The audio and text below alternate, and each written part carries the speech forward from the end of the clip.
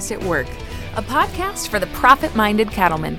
Brought to you by the Angus Beef Bulletin, we have news and information on health, nutrition, marketing, genetics, and management. So, let's get to work, shall we? Hello and welcome to Angus at Work. I'm your host, Casey Brown. We all want to make more money, right? Maybe it's to expand, to let another generation come back to the farm. Maybe it's just to bolster your bottom line. Adding enterprises are creative ways to provide that extra income to your operation. My guests today have plenty of experience, ideas, and advice for anyone considering adding an agritourism enterprise. This episode is brought to you by Certified Angus Beef and their Feeding Quality Forum this August, and we want to thank them for their support. Now, this episode is a bit longer than our normal time frame, but I promise you that this is worth it to listen to the whole thing. Stephanie and Andrew share tips on what worked and what didn't in their own environment, marketing tips, handling liability, adapting to challenges, and much, much more. So I'll start this episode by saying you can find more information about our print Angus Beef Bulletin and digital Angus Beef Bulletin Extra to help make Angus work for you in our show notes. So let's dig in. I am joined today by Andrew Donell and Stephanie Mock. Welcome. Tell us a little bit about your background and your operations background, if you would. Hi, my name is Stephanie Mock. I am the Sustainability Manager of Kualoa Ranch, located on Oahu in Hawaii. Awesome. And tell us a little bit about your background in ag or just in general, and tell us how long Kualoa Ranch has been around.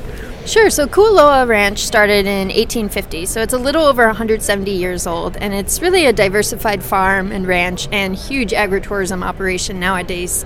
My background in agriculture, I've been working with Hawaii farms and ranches for about 7 years now in different capacities, either through business or nonprofits. So my experience really stemmed most from working at an RC&D council, working on conservation planning, soil health, carbon farming, that kind of thing, and also offering opportunities to farms and ranches to try out agritourism without committing to it. So hosting an annual event where any farm who wanted to host a tour, and we would teach them how to host tours and what are the different things you need to consider when opening up your property to the public.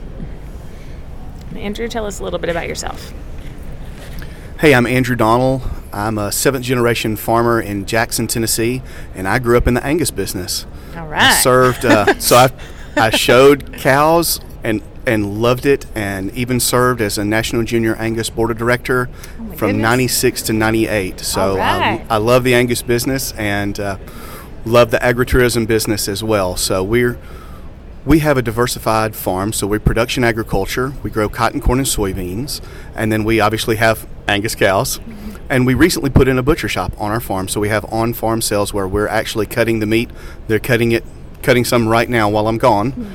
And then we have a corn, maize, and pumpkin patch that we've kind of expanded and tried to meld the three worlds or three businesses kind of together, the row crop production side, the agritourism side of people coming out and experiencing the farm, having that hands-on, and then being able to take something home, that kind of memorable moment where they can come out and see the cows, feed the cows, and take some of the cows home one at a time.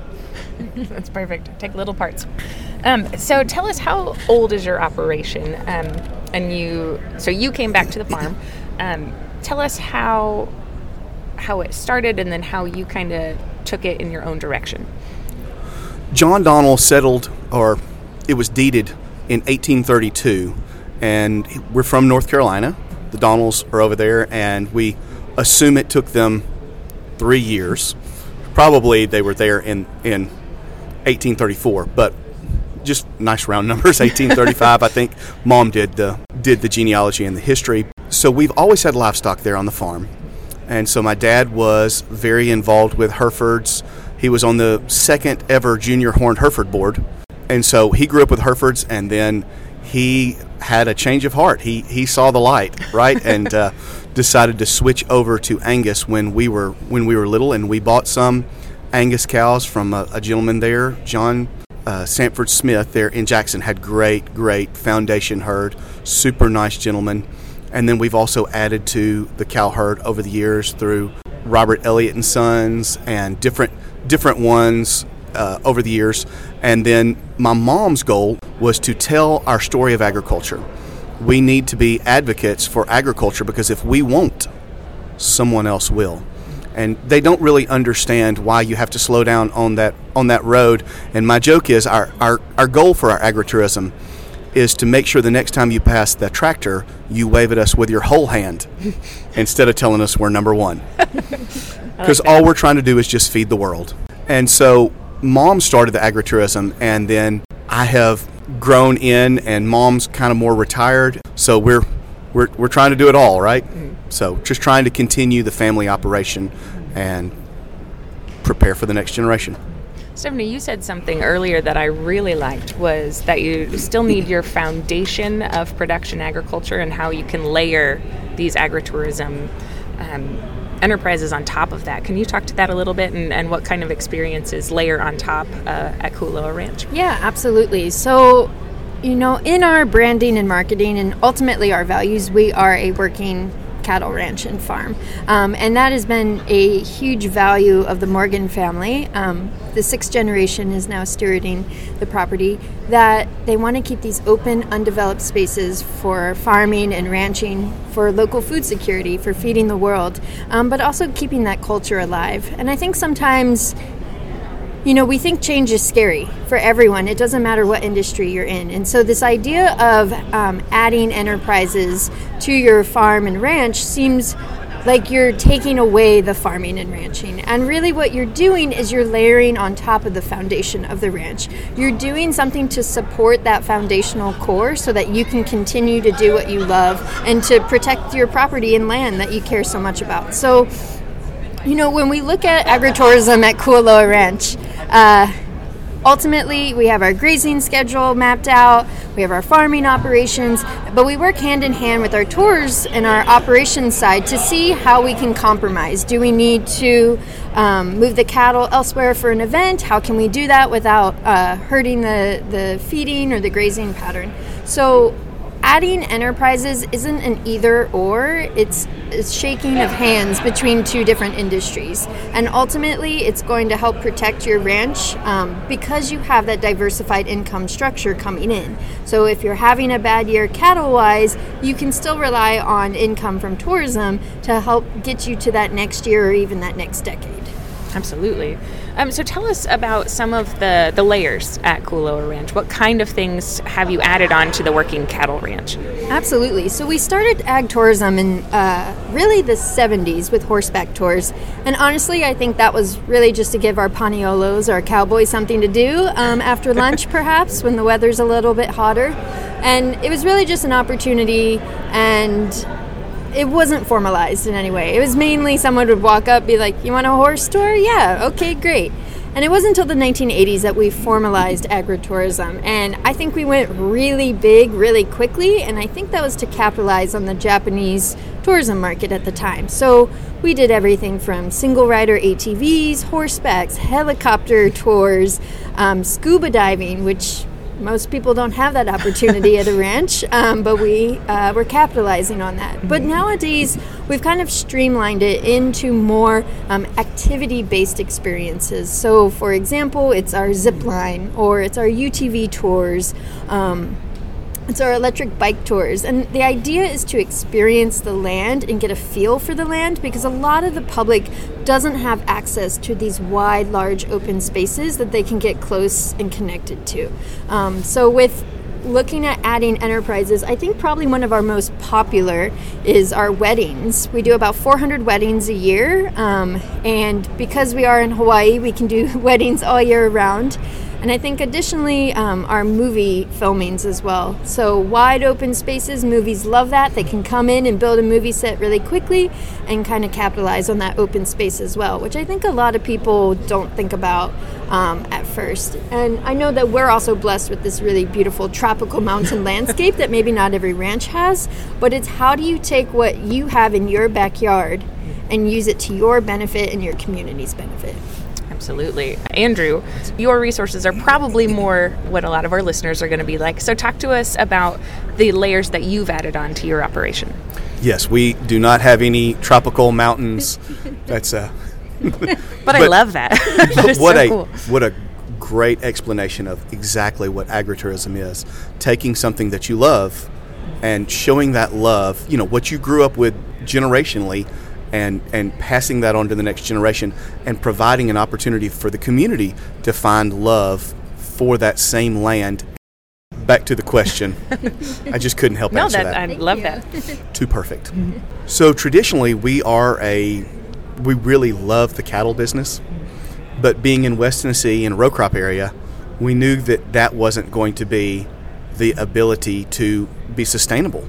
So when I got home from college, that's what Dad wanted me to focus on, and so I did. I focused on it. We really enjoyed that side of it. We had bull sales and had a great time, and were looking for a way to continue to diversify. So we started going to the farm market in Memphis, and so we would sell. What are we going to do with some of those animals that are not quite ready for seed stock production, right? So what are we going to do with them? We could either sell them on the rail and try to go CAB, because we all know that's the best, or we could sell them ourselves. And so we had to decide which was the avenue that was going to be best for our operation, and we did some of both. So we tried our best to hit the rail and to hit that premium, and then what we could market, we would market as well. And then Mom, while we were doing that, Dad and I were doing that, Mom was trying to build that agritourism as a place for people to truly love agriculture. We've got a 100-year-old mule barn there on the farm. So, and it's beautiful. There's some things there that you get, with us established in 1835, we're 180 plus years old, and there's reasons to fall in love with the land and that heritage and my mom has a Century Farm 7 miles up the road, so I jokingly say I had no choice but to become a farmer, but my brother didn't think the same as well. He has a different business, but we're still trying to incorporate the things that are there, the blessings that we have, and have that enjoyment, that fun, and the farm and the family. So you have a retail operation, you have a butcher shop, you have pumpkins and corn mazes. Talk to us about those, and how did you decide those are the avenues I want to take? So we originally started, as Mom, she wanted to do school tours. So we were working on that 100-year-old mule barn, replacing the floor, and the local newspaper came out to our farm and said, hey, this is so cool. And Mom made the comment that there's so many kids who will never experience getting to play in that 100-year-old mule barn. And so the school started calling. And it was one of those deals where, well, sure, we can do that. You want to come to the farm? Yeah, sure.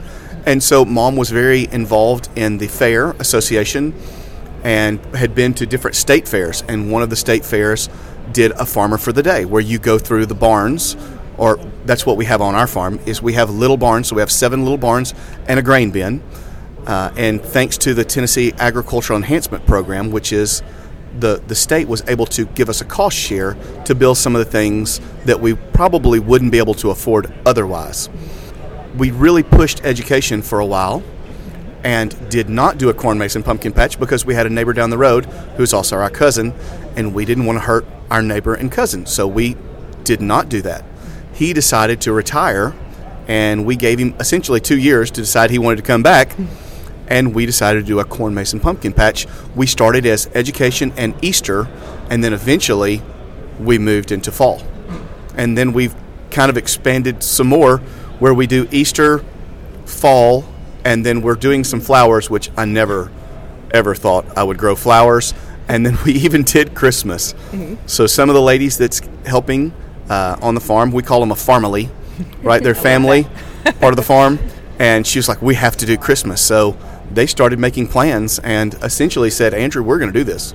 And so we've successfully done one season with Santa, and unsuccessfully did Christmas trees. And so I still think it's possible. You can do it. Just you need to.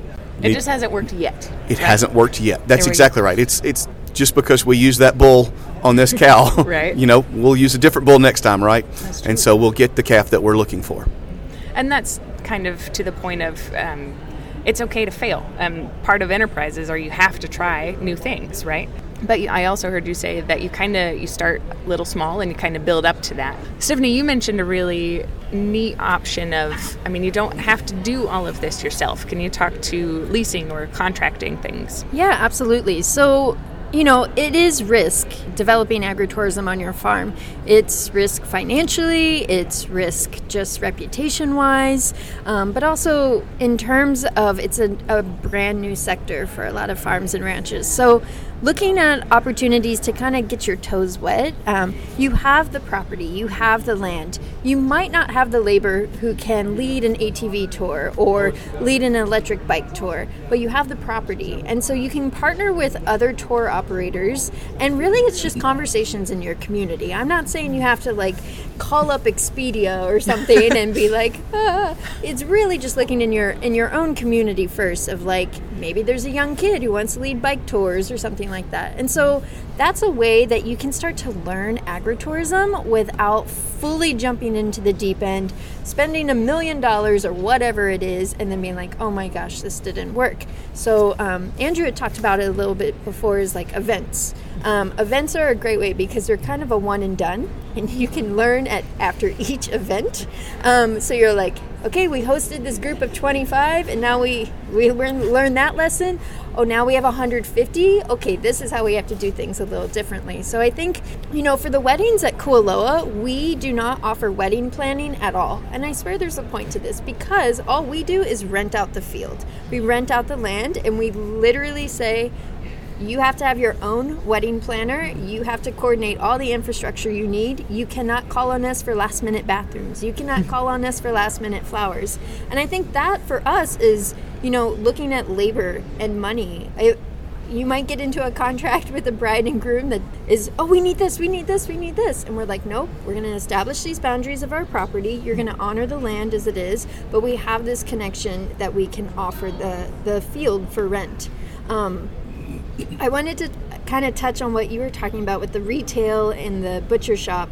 So in March 2020, COVID completely shut down our tourism operations, and all of our agriculture and stewardship staff were considered essential. And where our tourism staff got to have this break, our ag operations ramped up like never before, and food security was really at the forefront. How do we help our local community? Now, I would say before COVID, a lot of our surrounding neighbors thought of us as the dinosaur place, right? Because Jurassic Park was filmed at Kualoa Ranch. We were a tourism operation. And even though the name ranch was in the name, that connection wasn't quite there. So when we shut down, a lot of small farms in Hawaii lost their outlets to restaurants, right? Everything was completely shut down. But our tourism operation with the large parking lot, with large fridges and freezers set up to accept the public, we were able to start this drive-through COVID farmers market. And a lot of our small farmers didn't have the infrastructure to do this, right? If you're a small egg farmer, you can't welcome 200 people to your farm to get eggs generally. So we started offering space in our market for small farms to help with that community development, that economic partnership, and really start to, show our community, yes, we are tourism, but look, we are first and foremost ranching and farming. Maybe the dinosaurs are at the front, but ultimately you can get grass-fed beef here. You can get a ton of other crops. And so that was kind of a neat side of agritourism. A lot of times communities might think of downsides of agritourism. It's noisy, there's people, permitting issues. This was an opportunity to leverage those agritourism resources for the good of the community. We're going to take a quick break to hear from one of our podcast supporters. Today, there are so many routes to market, it's hard to know which one offers the most for your high-quality calves. Feeding Quality Forum this summer brings together solutions and experts from across the beef industry.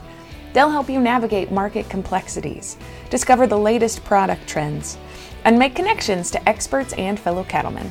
With today's volatility, you can't afford to miss this event, August 23rd to 24th in Kansas City. Save your seat at feedingqualityforum.com with registration open through July 31st. The Feeding Quality Forum is hosted by Certified Angus Beef to help cattlemen leverage marketing opportunities and get paid what they deserve.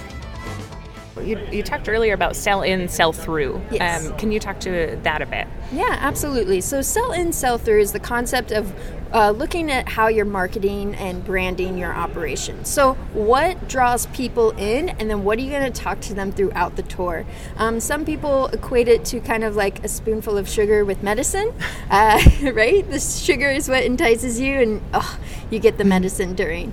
But we look at it, especially in terms of Kualoa, our sell-in, people know us for movies, movie film locations, TV shows like Lost. People are coming there because that's sexy.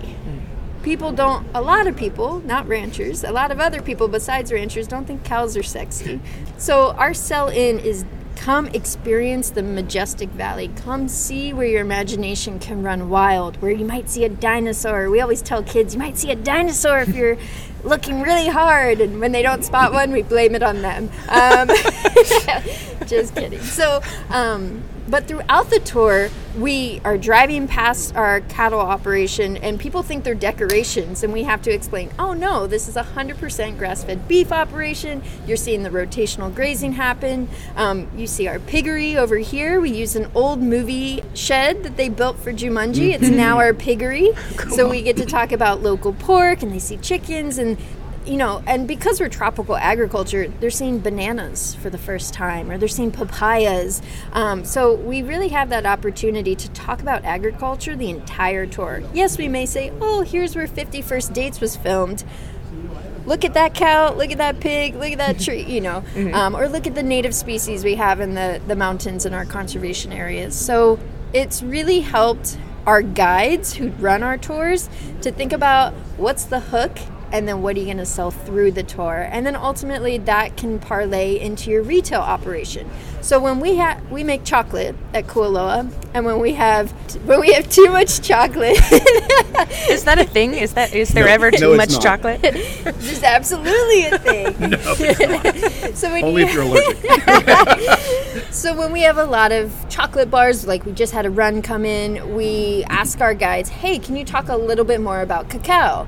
If we're running low on chocolate, we're like, please don't push the chocolate down. We're going to have a lot of sad guests who are like, oh, I wanted that chocolate bar and you don't have any. So connecting that sell-through is not only good in terms of agricultural education for the public, but it also helps your retail options as well. Tell us about your events and then how that can help bring about ag education by bringing people in through different means. Absolutely. So every event that we do and everything that we have there at the farm, we have a great opportunity through photo ops, and they're almost learning and having fun at the same time, but they're having so much fun they don't really realize they're learning. And it's such a cool idea, and it doesn't really matter the age. There's always something that you can learn. You can go up and you can go down for every single age. Oh, I didn't know that. There's lots of ways you can do that, and you can talk about the sustainability. You can talk about sustainable farming and practices that you can do or that you want to do, and then like rotational grazing, and you have such a great opportunity to inform the public and educate them on why we farmers are doing what we do. And so it's different for each event. So when you have them there in the spring, we get to talk about baby animals, or maybe we have a baby animal day. We have a baby animal festival. So perfect. Like literally they get to come and pet baby animals. And I mean, who doesn't love baby animals? It's like, who doesn't love chocolate? It's the same thing. Right. Just don't eat the baby animals, just eat the chocolate, right? Right. So, well, you talked about adding a weekend for pumpkin demolition, right? Yes. But then you still can use that to feed the cows. So Absolutely. It's all full circle. Oh, and they do. They love that. That's one of their favorite things to do, is to go and feed the cows. And then I'm sitting here and I'm learning in the interview as well, as we need to be taking our guests, and we've been saying it, we just need to do it. We need to take them out in the cow pasture on the hayride and show them exactly what's going on and why we're doing what we're doing and growing, and try to prepare that. I mean, it's a great opportunity. We tell them about it a little bit, but we're not putting the hook in there like we should. So we have we have a captive audience.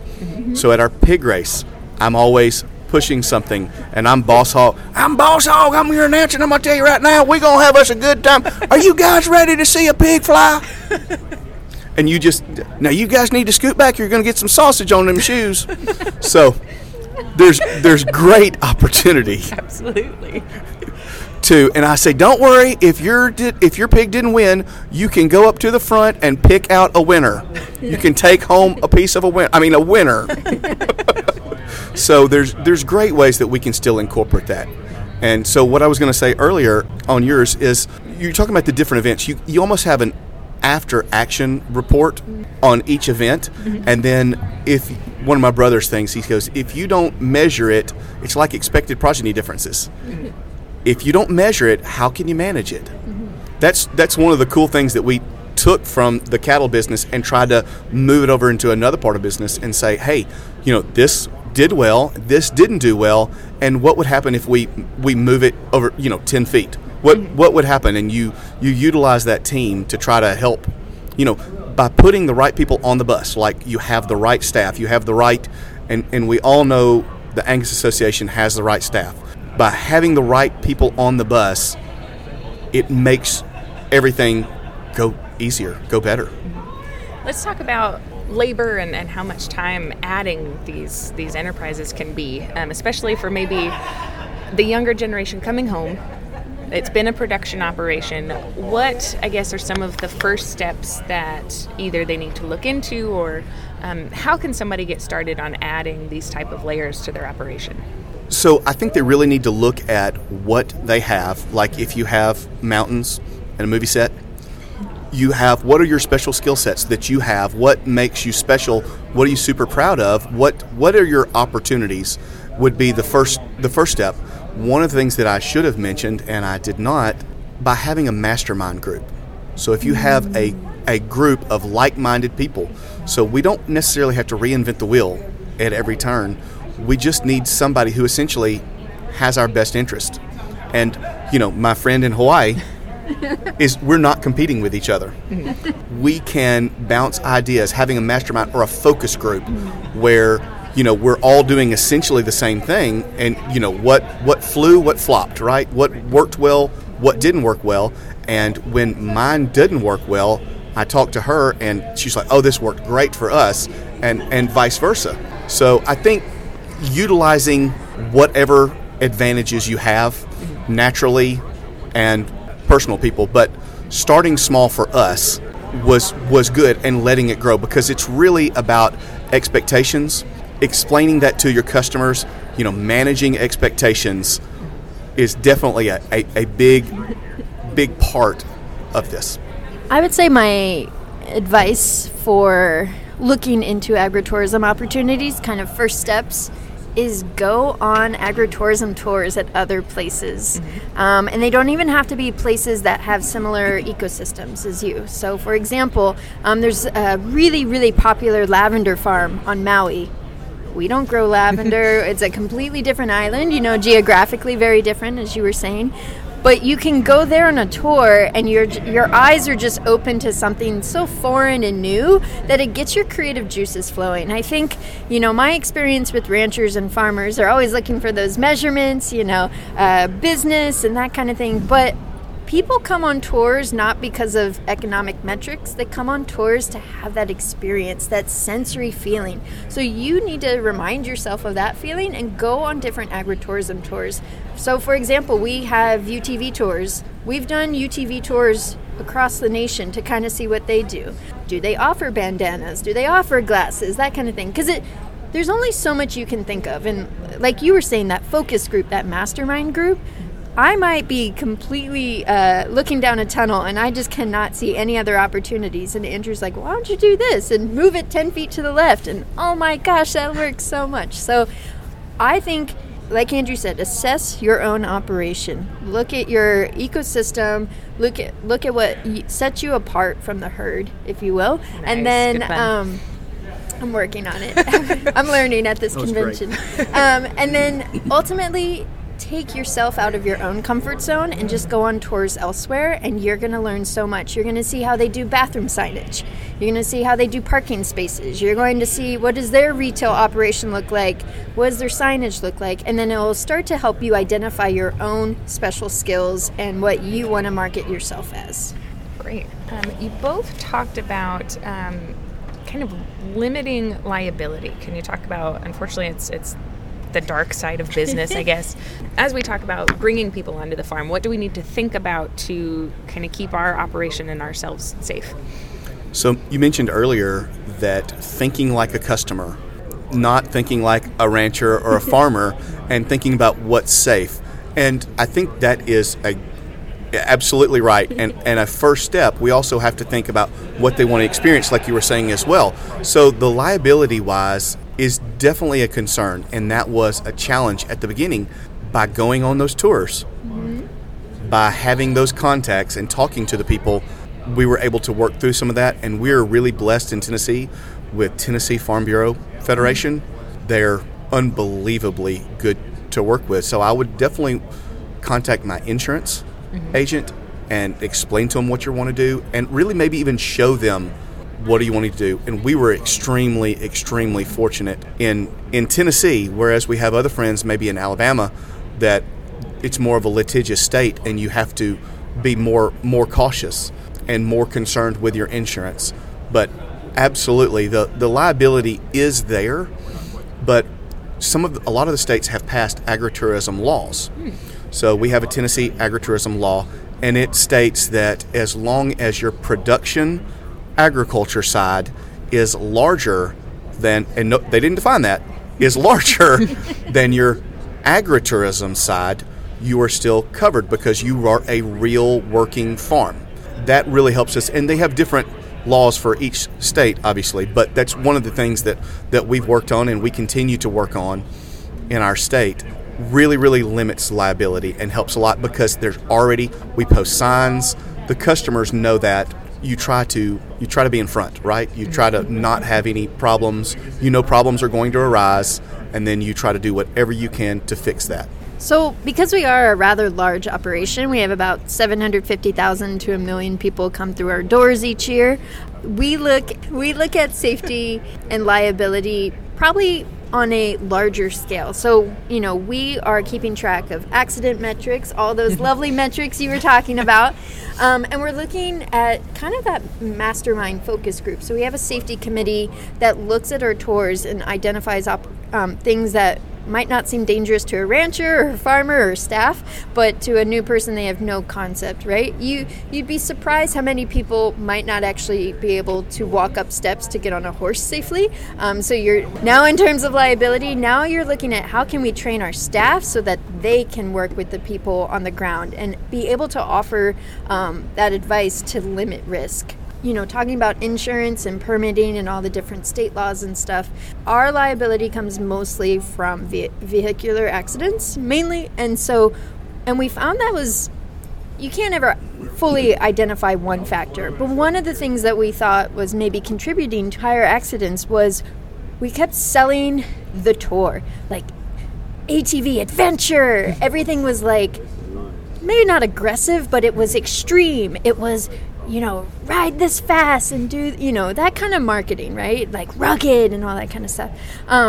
So of course people are going to want to speed on their ATVs or be a little more reckless. And so we had to put like governors on and slow things down so you can't let people go as fast as they want. Having more guides on tours is a huge thing. If people are being watched by a staff person, they're less likely to just like run off the course or run off the path. And then our marketing kind of transitioned more into, we are blessed with this really beautiful, majestic valley. We now market our tours as how do you experience the valley? Do you experience it on horseback? Do you experience it in a UTV? As opposed to the activity being the main way and like get your thrill from the activity. It's get your thrill of the valley, but you choose your transportation way. And then in terms of liability as well, welcoming anyone onto your property, even if it's not paid, is liability. So it's managing that risk with what you're comfortable with. If you're just getting into agritourism, maybe don't start out with a 250-person event.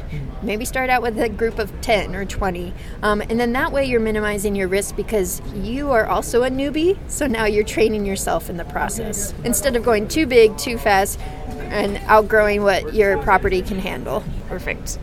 let's switch gears just a little bit. You mentioned marketing. You talked about sense memories and how that can play into marketing. Can you talk to us about that? Yeah, absolutely. So I was talking about appeal to the senses in any tourism operation. And this doesn't even just mean agritourism.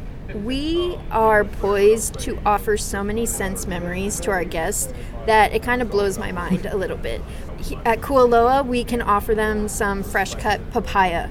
And so they can see the tree, then they can experience the papaya right in front of them and get that connection to the land and where their food comes from. So many people in this country don't actually know about farms and ranches and how their food gets from farm to table. So it's taking that farm to table kind of foodie aspect, but putting it in an educational way for the public to appeal to the public. So, having that cow lick their hand, you're going to remember that feeling more than Andrew telling you about the Angus crossbreed and da-da-da-da-da. He can tell you about that, but at the end of the day, you're going to remember how that cow's tongue felt on your hand. Or you're going to remember that papaya, and you're going to be like, what was that fruit? Papaya. Let me Google that. Let me learn about papaya. How can I use it in my recipes?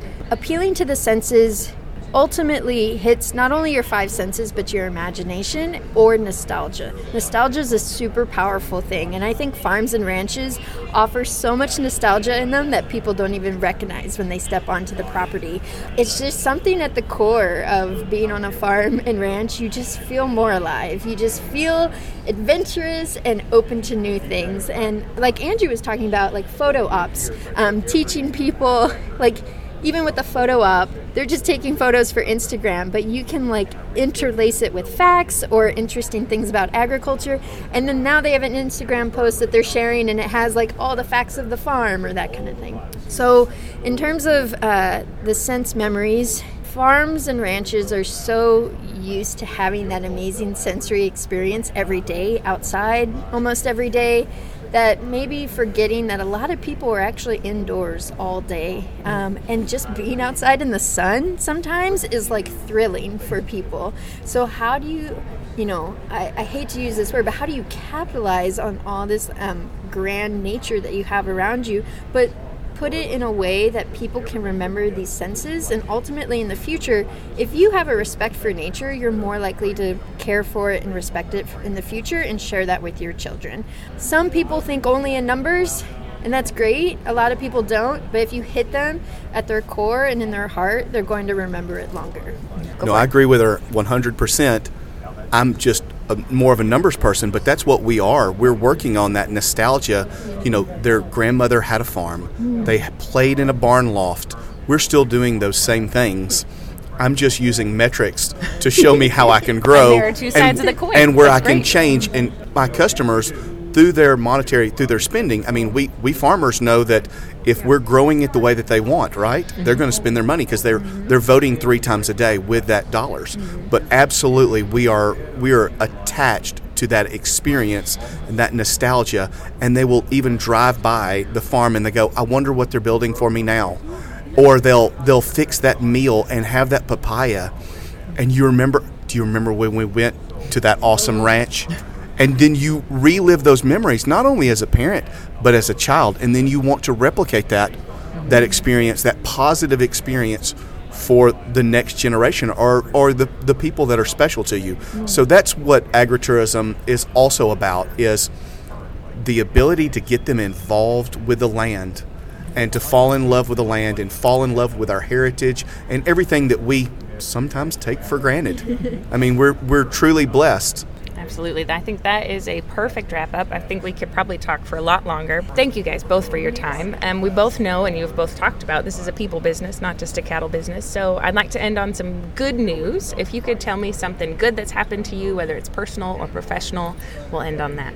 So one of the good things that's happened to us is the CARES Act gave us funding, and we were able to take the nudge of COVID. And when we tell people that we use some of that CARES money, now granted it took 1.5 years right. to receive the money, but we were able to put that in and I believe make a legacy change on our farm, that we truly are we were just seed stock producers, and so we were only seeing the breeding part of it.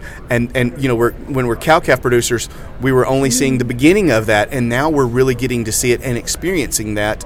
And the customer relationship that we get to experience is just, it's a big deal. Like I just had a message earlier today that says, and it was a sign, this is true story, it was a sign. He said, "This is certified Angus beef," and they showed a picture of it. They said, "This is the best you can find, or you need to call Andrew Donell." Nice. Of course, I mean, I just thought how fitting that was, and it truly is a great opportunity for our farm and a great opportunity to share our experience and way of life. And then I'll also say that we had a really good year last year, and we set new records. All right. So we really set new records. Oh, I love and that. so that was fantastic. My numbers brain coming out in me. So I think our good news is, during COVID, I talked about that drive-through farmers market, and we had this old buffet hall. Well, buffets were outlawed. All tourism, right? And so during that time, this hall was just empty, and our agriculture team was like, well, can we use it to kind of create an all-local grocery store? And our president was like, sure, it's not being used. Buffets will come back one day, though, so, watch out. And he was always very supportive, but watch out, that buffet's coming back, And so that was started in June 2020. And I was talking about helping our small local farms and offer their products in our market as well. So at the end of 2020, we had 8 partner farms that we were working with. So that means we had 8 different small farms offering their products in our all-local grocery store that features our beef and our other products as well. And at the end of 2021, we now have 28 small partner farms. And it's really just built this agricultural community, not only across Oahu, but throughout the islands, where, farms and ranches typically are pretty isolated. Now we have this little network of ag enthusiasts, if you will, who all have the common goal of how do we get local products either in local hands or visitors so that they can support local agriculture in Hawaii. Oh, that is so cool. I am going to chime in on this one just because we've talked about how cool networks are. I've just learned that both Andrew and Stephanie and I have all scuba dove, in Australia. So you just never know what you're going to learn when you come to an event like this. So thanks for tuning in. This has been Angus at Work, and we'll see you next time.